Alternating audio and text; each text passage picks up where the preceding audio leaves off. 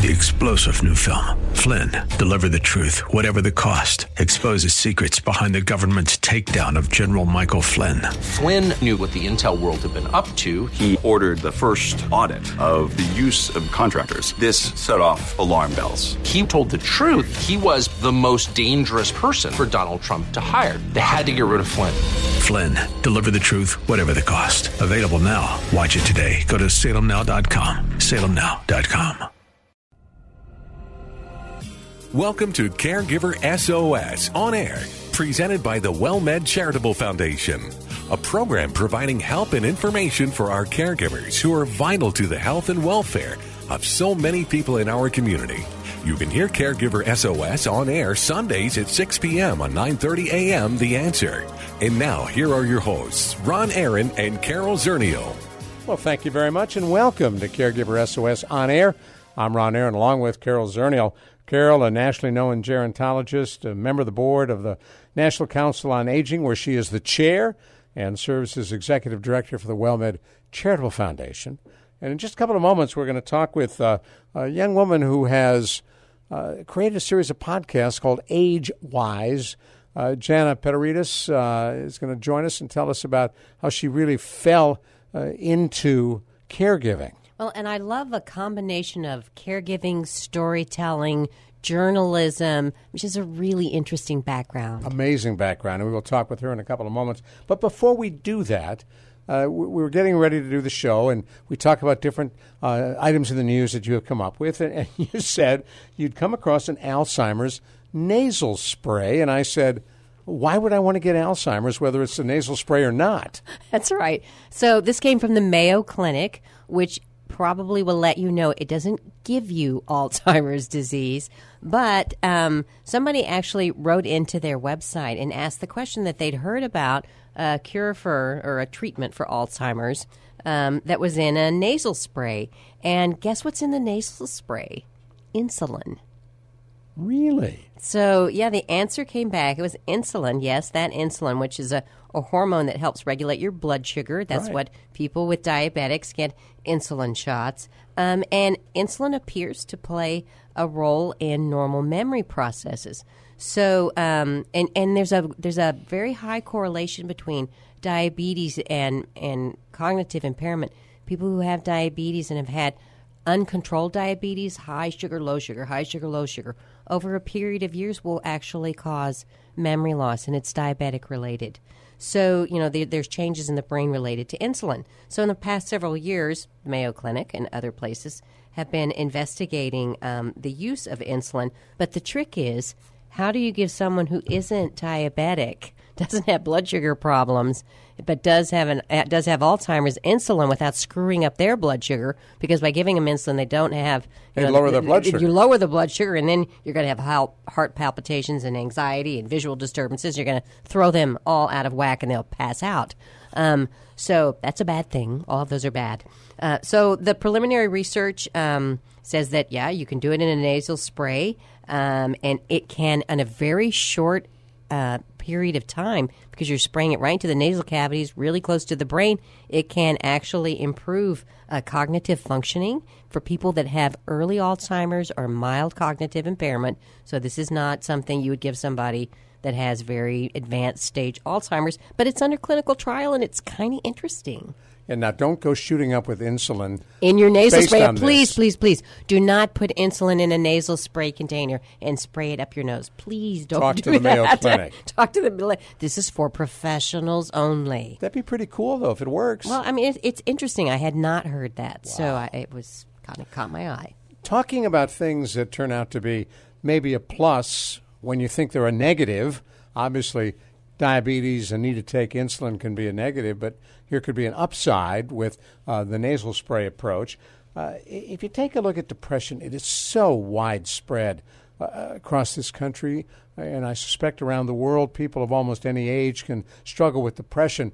It leads to the obvious question, is there an upside to depression? Well, the interesting article that I found on BigThink.com, which is, I know something I love that Big Think. Yeah, Ron, you're the one that introduced me to BigThink.com, was that they're saying that depression, that as humans, we evolved, and at the time, back in the Stone Age, depression actually served a purpose to help us evolve. And so it was a good thing originally. Maybe it's not so much now because our suicide's at a 30-year high. Did you know that we have more deaths from suicide than car accidents and war combined right now? No. And so that's a pretty startling thing. But depression had a role. And think about people who, or if you've had depression, you might know. Depression, in the brain, it's help. What do people who are depressed do?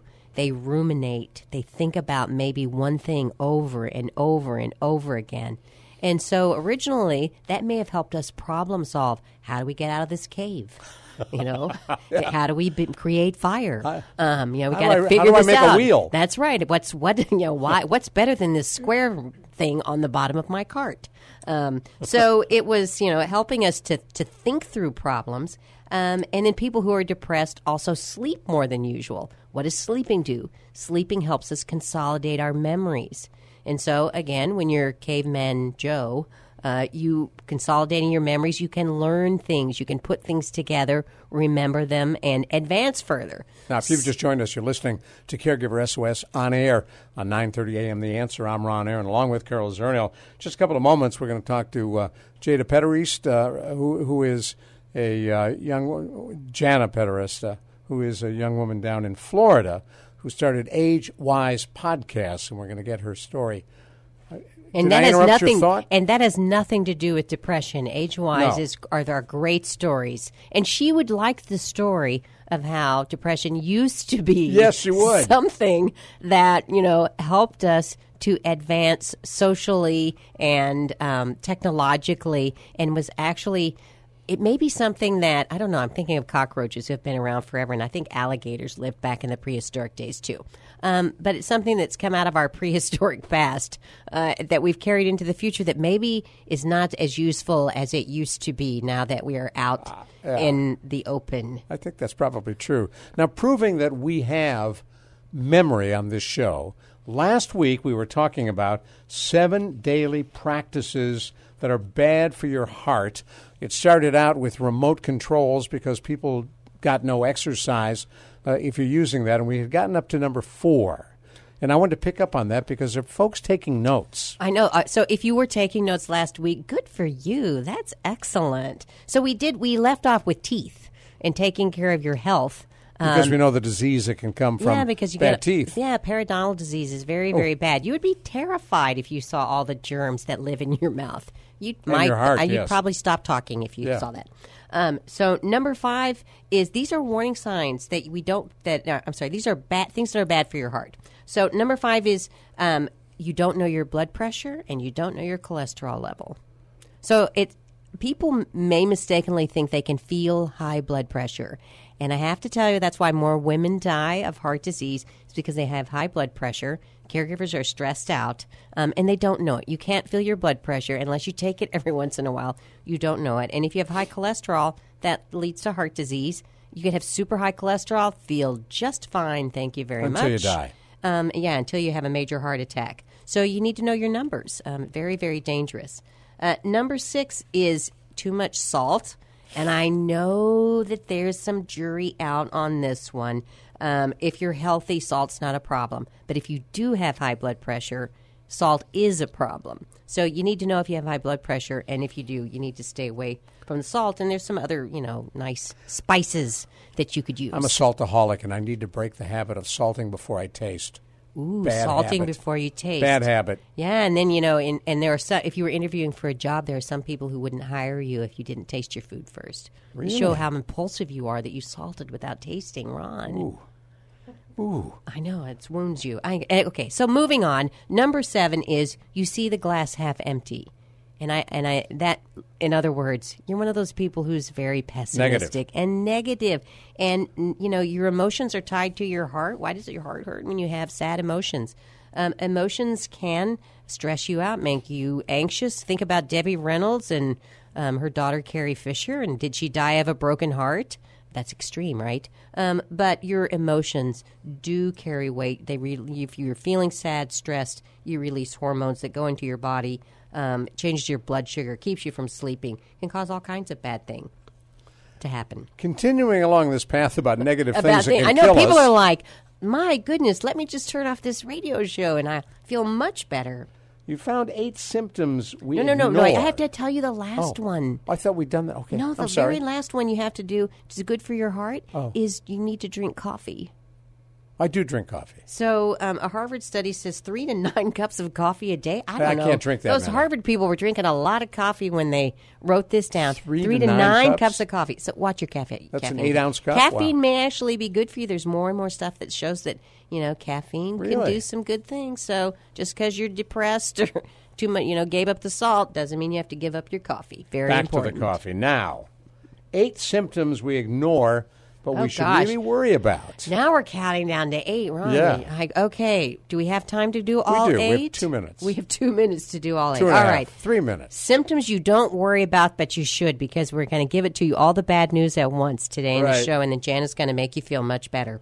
Okay, so sleepy during the day for no reason. Now, if you haven't had a good night's sleep and you're sleepy, that's one thing. But if you're always falling asleep during the day, you might have sleep apnea. You might not be getting enough oxygen when you are sleeping, and that's a bad thing. For men, and you hear this on commercials a lot, erectile dysfunction can mean a problem with heart disease. Oh. So that's why they say talk to your doctor whenever you're having problems and you're a guy. And I'm going to go on to number 3 quickly. Number 3, unintentional weight loss. So unintentional weight gain, unintentional weight loss is never a good thing. It could be thyroid problems. It can be cancer. Anytime you have a rapid change in weight, and that can include in your loved one if you're a caregiver. It's not a good thing.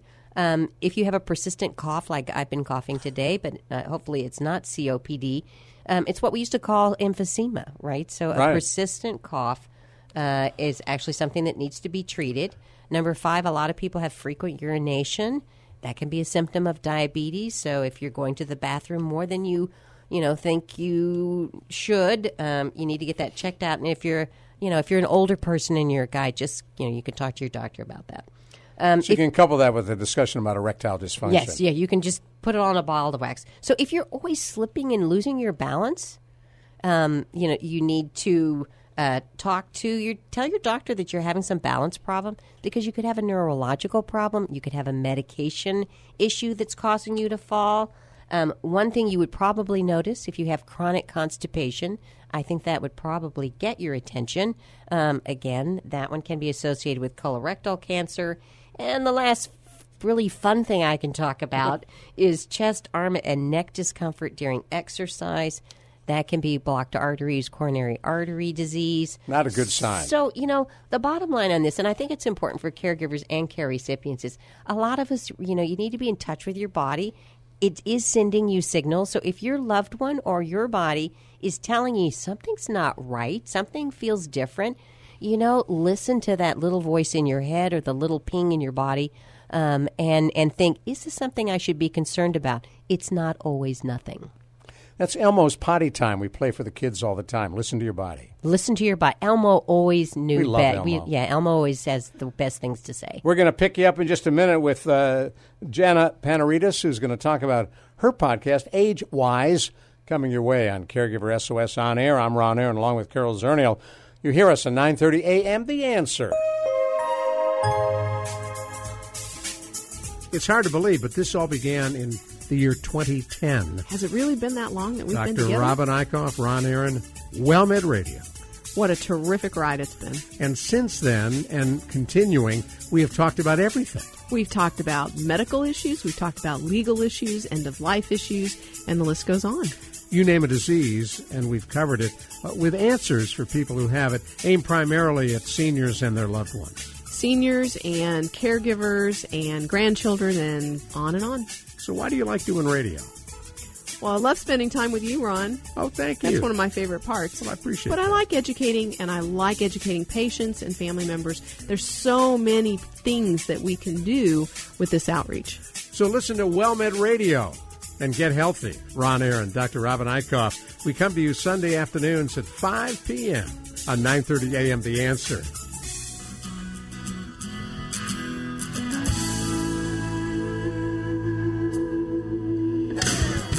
Well, we kept promising, and we like to deliver what we promise. So we're going to be joined in just a moment by Jana Panaritis, who has been the driving force behind Age Wise podcast. I'm Ron Aaron, and Carol Zernial, our co-host, is here. So we welcome Jana to our Caregiver SOS on-air hotline. Thanks for joining us. Thanks for having me. It's great to be with you both. Now, for those who don't know, what is the Age Wise podcast? Well, the Age Wise podcast was created a little less than 2 years ago on the heels of a book that I wrote about the first year of my 3 years of living with my mother after my father died. So in researching my book, I learned that there were literally millions of people like me, caregivers, who were exhausted from juggling work and personal needs with taking family members to medical appointments and figuring out how to navigate a very confusing healthcare system with little or no support, and doing so largely in isolation. But I wasn't hearing their stories, which was really shocking to me, that something so widespread was, in my mind, being swept under the rug. So I wanted to give voice to these, what I call unsung heroes, and I have a media background, but I wanted to celebrate and acknowledge the extraordinary work that they were doing. So I decided to create the podcast to give them a voice.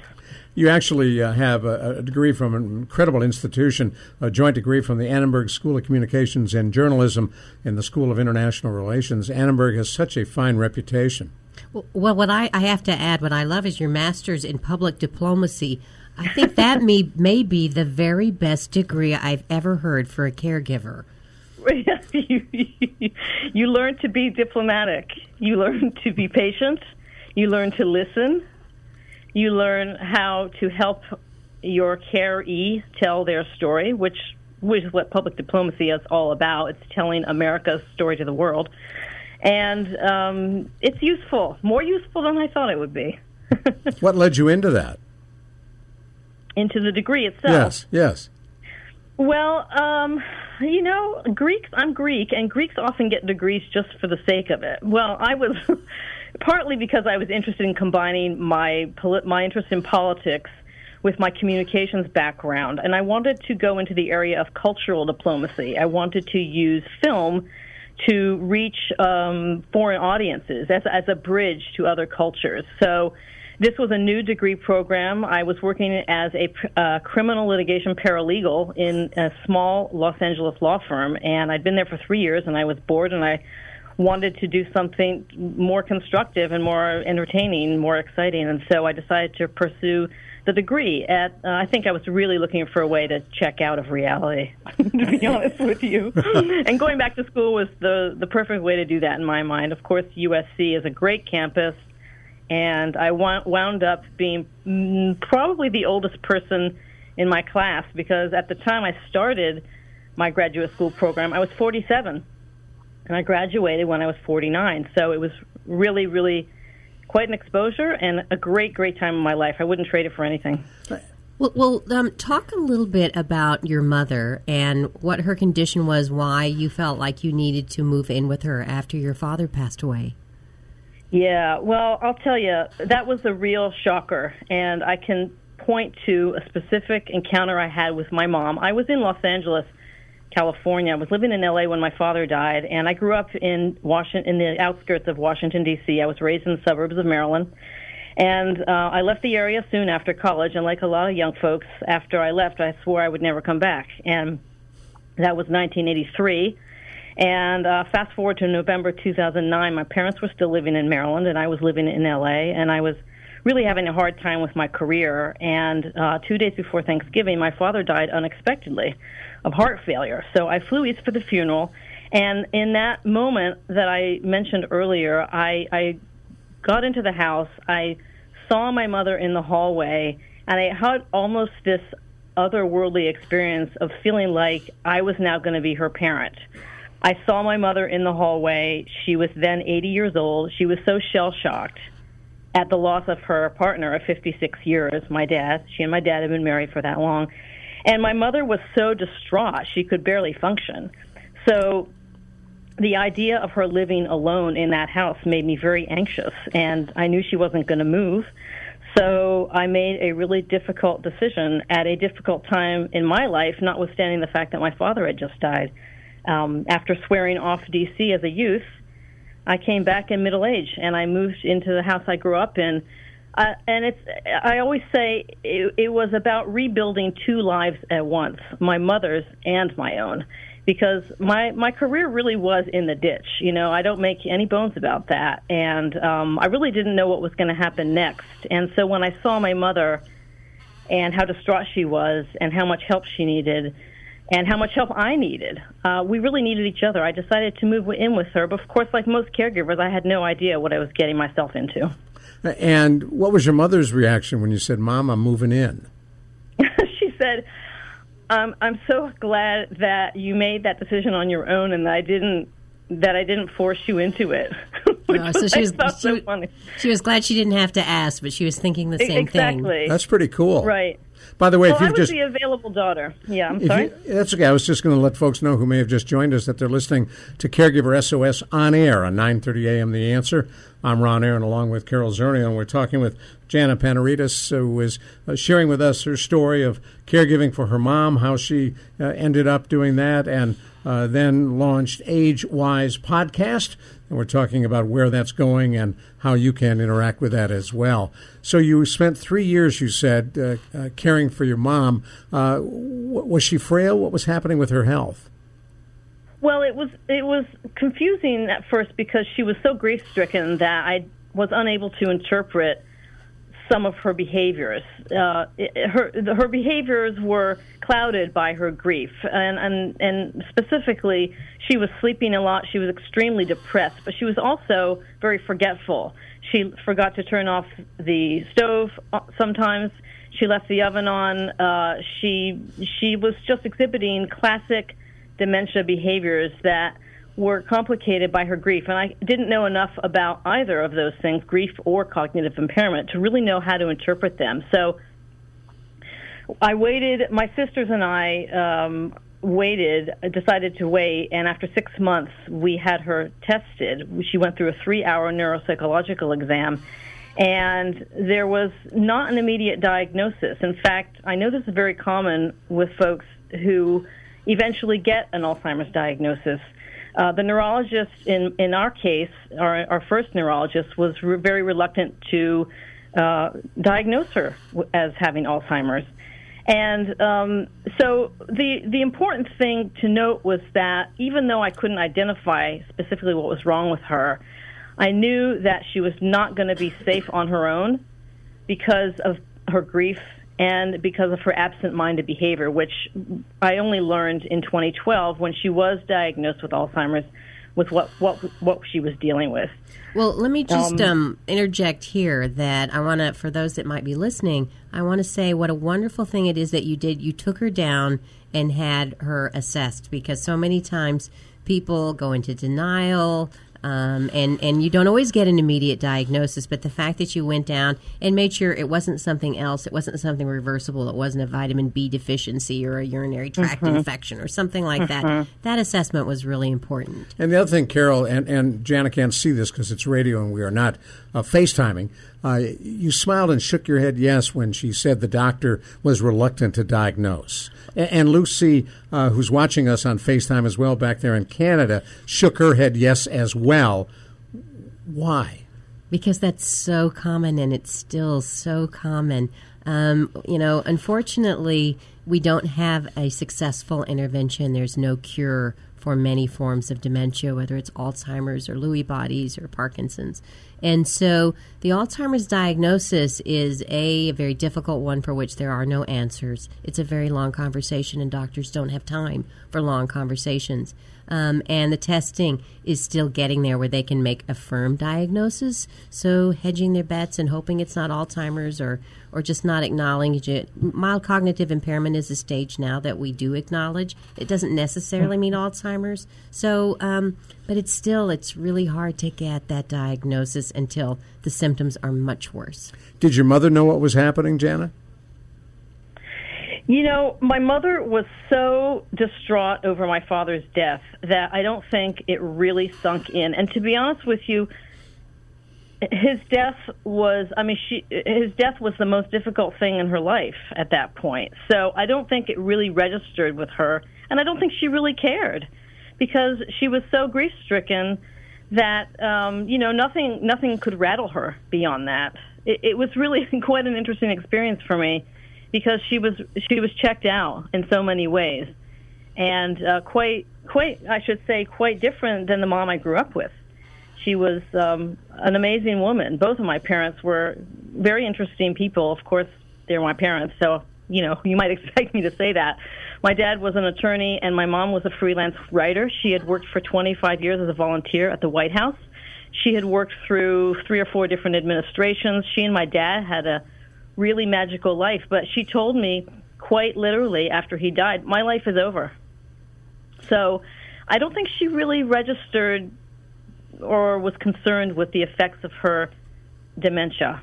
We were just in such uncharted territory on so many levels. And I think you pegged it right when you said that her functioning, because depression complicates any kind of dementia. It's going to exacerbate it and make it much, much worse. Stay with us just a minute. We're going to come right back to you. I'm Ron Aaron, along with Carol Zernial. We're talking with Jana Panaritas on our Caregiver SOS On Air hotline, talking about her podcast, Age Wise, and her experience as a caregiver for her mom. And we will continue this story in a moment right here on 9:30 a.m. The Answer.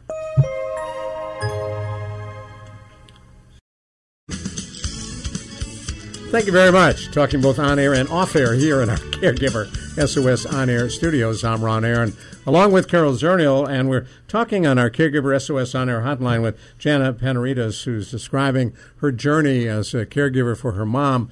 2012, she's diagnosed with Alzheimer's, and I gather, just trying to put the dates together, she didn't live much longer after that. No, actually, my mom's still living. Oh, cool. Yeah, she's very much alive. I have to say that those were the hardest years of my life. I didn't mean to put her in the grave there, so I'm glad she's living. Okay. No, well, we haven't made that clear. No, the reality is that, and I can't overstate this, I know I'm not the only person who has done this, but so often as the children of older adults, we step in, and I really feel like my mother, I really brought her back from the brink. I was actually inspired to move in with her in large part because I was very concerned, having been well aware of the fact that when you lose a spouse and you've been married for that long, it often happens that the surviving spouse dies soon afterwards. And I was terrified of losing my mother. Yeah, funeral directors will tell you usually within a year. Often that's what happens.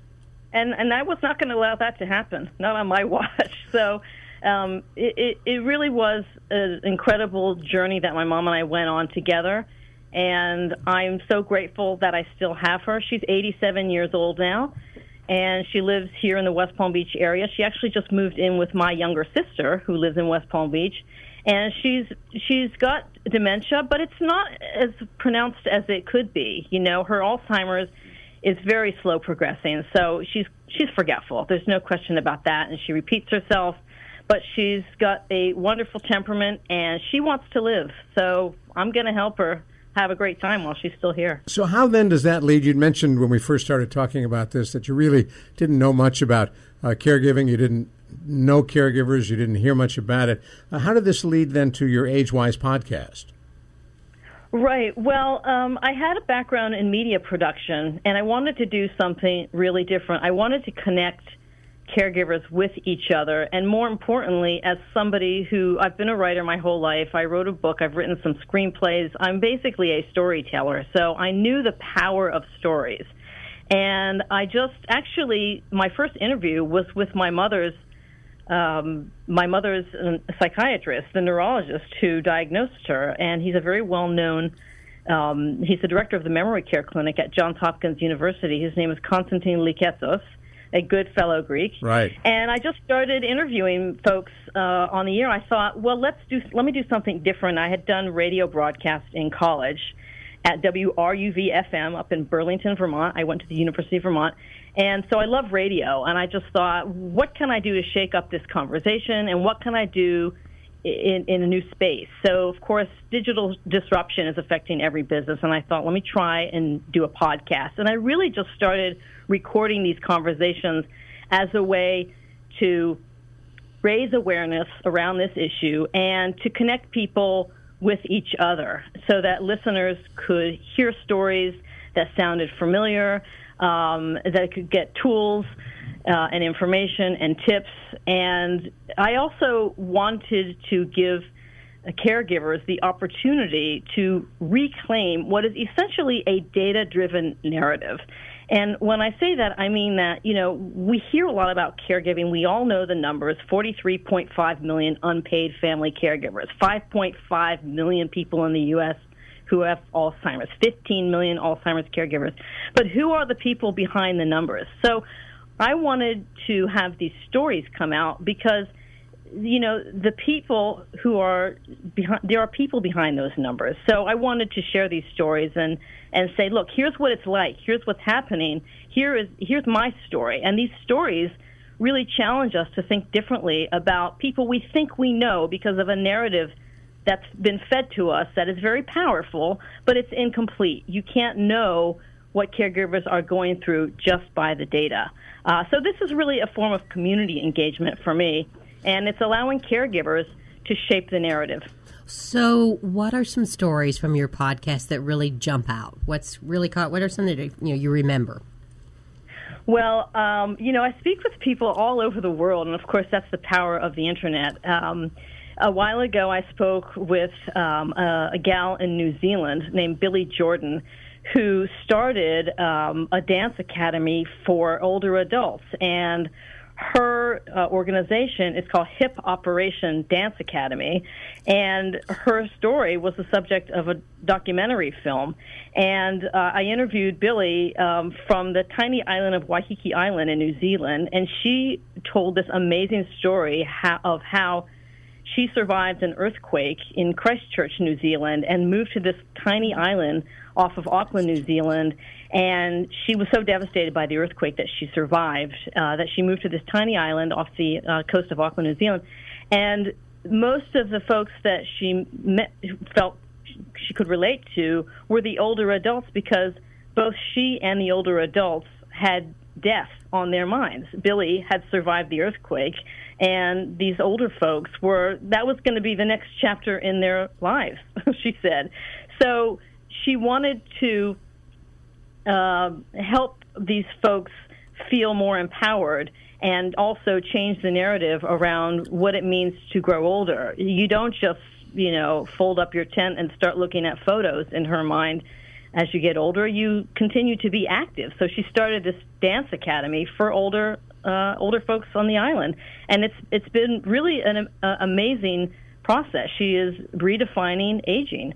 I spoke with a gal in Toronto named Catherine Harrison, who wrote a wonderful children's book called Weeds in Nana's Garden about dementia. Her mother had Alzheimer's and died of Alzheimer's, and Catherine wrote this wonderful children's book in order to explain dementia to children. I interviewed a while ago a 50-year-old gay New Yorker who came to terms with his father's Parkinson's and learned to let go of old battles that he had with his dad after his dad's Parkinson's became worse.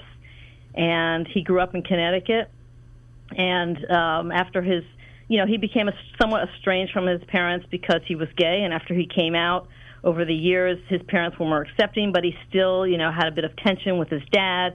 As his dad, Parkinson's grew worse, this chap who requested that I not use his name in the interview, which I honored that request because, above all, I really want to preserve the dignity of the folks I interview.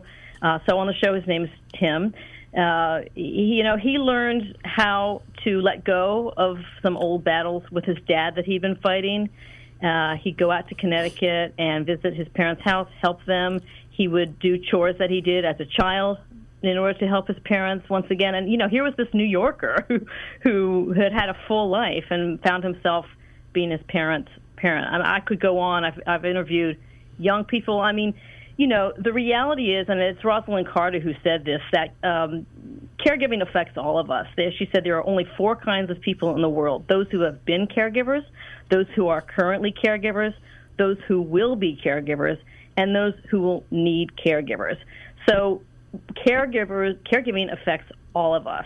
I just want to say one other thing. I interviewed a 24-year-old who wrote her first play, first full-length play called Mourning the Living that opened up in New York. It explores the toll that Alzheimer's takes on a husband, the toll that Alzheimer's takes on a husband with the disease and his anguished caregiving wife. This is a 24-year-old gal who was inspired to write this story after spending summers working at Home Instead Senior Care in Omaha, which is the largest senior care organization in the world. And that organization was founded by her parents, Paul and Lori.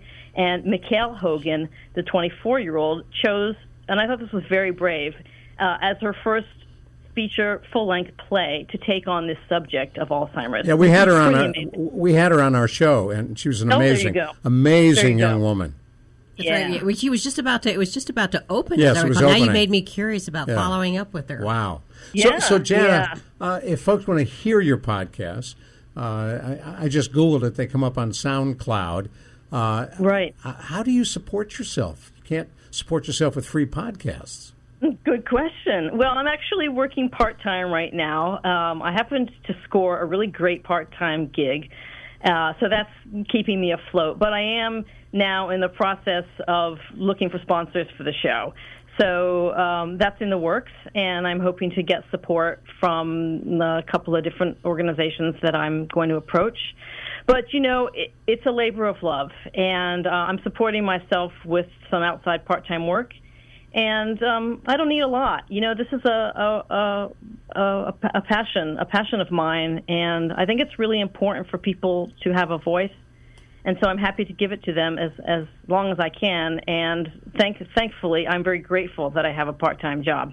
Now, I didn't find a website for you. I just found the SoundCloud copies of your show. Do you have a website also on AgeWise? I do.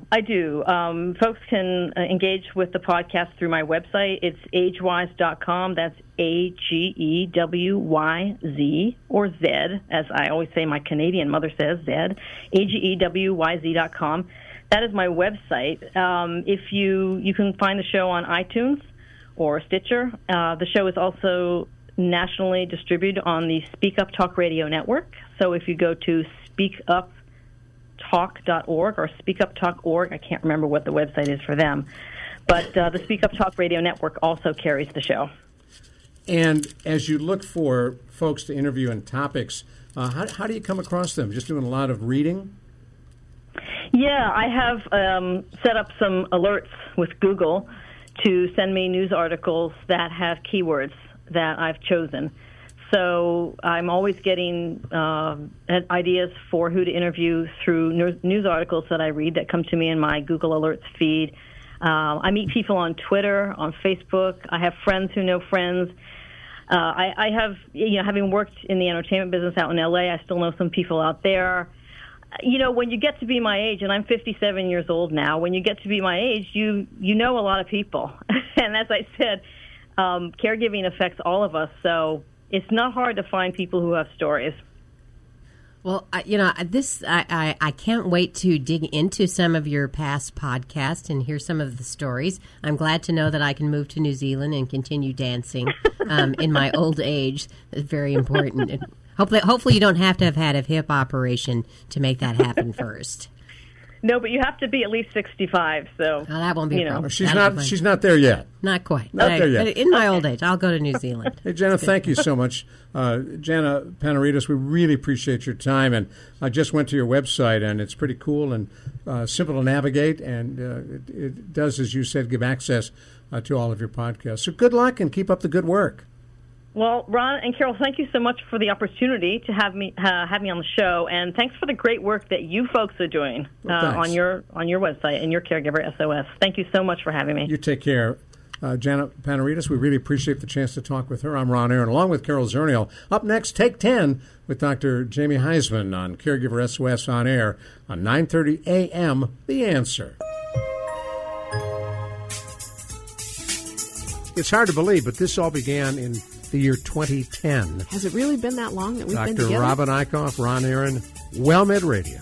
What a terrific ride it's been. And since then, and continuing, we have talked about everything. We've talked about medical issues, we've talked about legal issues, end-of-life issues, and the list goes on.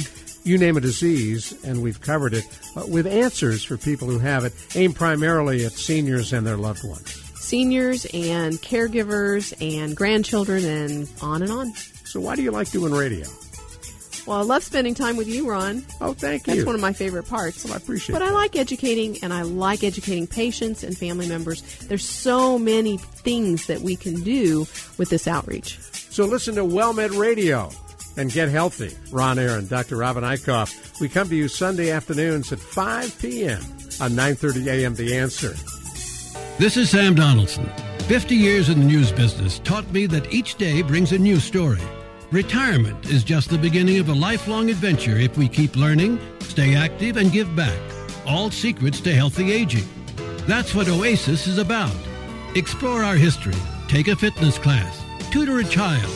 It's your time to try something new at Oasis. Call 210-236-5954 or oasisnet.org/San Antonio.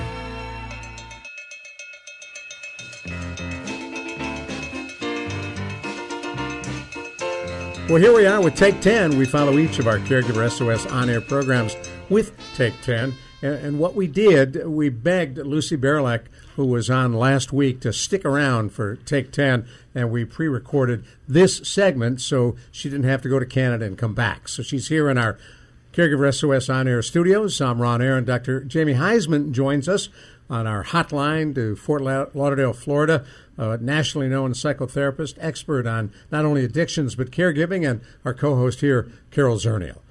For a topic that really can, I think, get a whole lot of people involved. Setting boundaries. You need to do it. We've got little kids at home, as you know. So whether it's little kids or you're a caregiver, how do you set boundaries, and what should they be? Well, I think it's a very good question, and we talk about, a fence being the best neighbor. And so, Jamie, why are boundaries important? Why are we even talking about them? They're extremely important because it's a pandemic issue that caregivers cannot say no. How's that?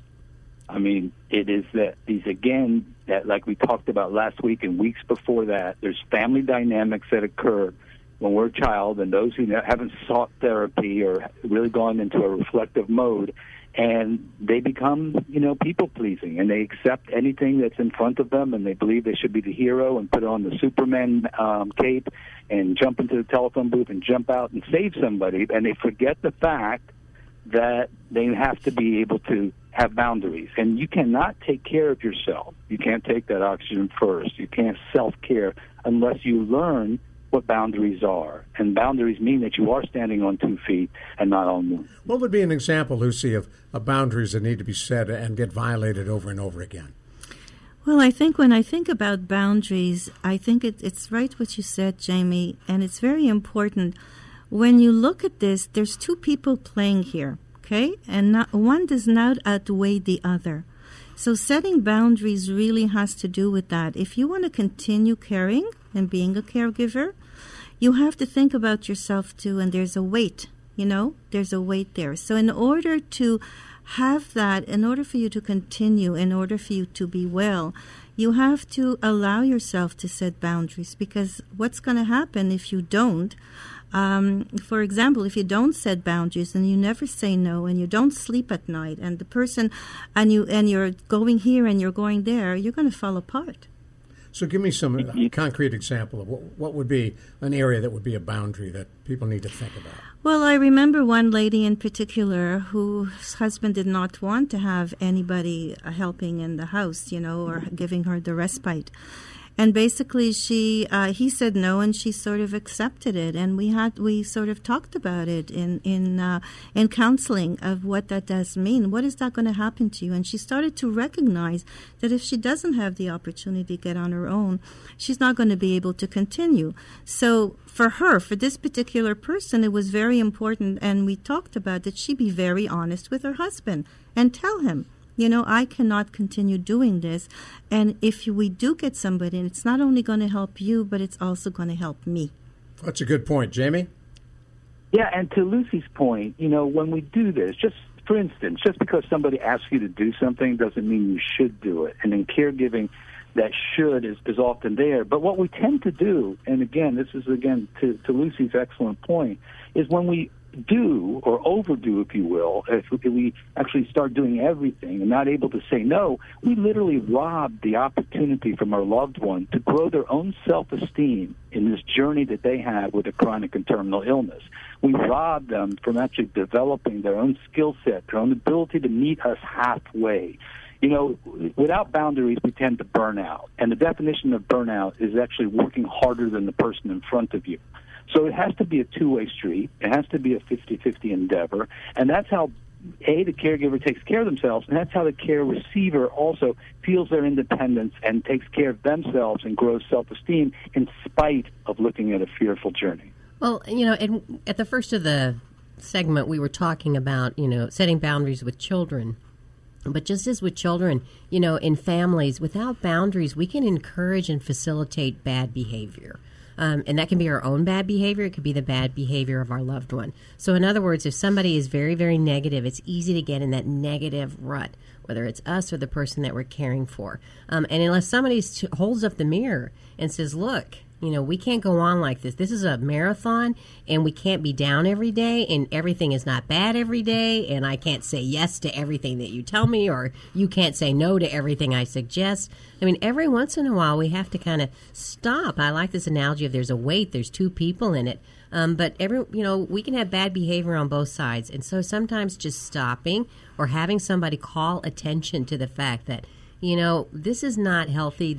We need to stop. We need to draw a line, and we need to course correct because we're going in a negative place, and we want to be positive as much as we can.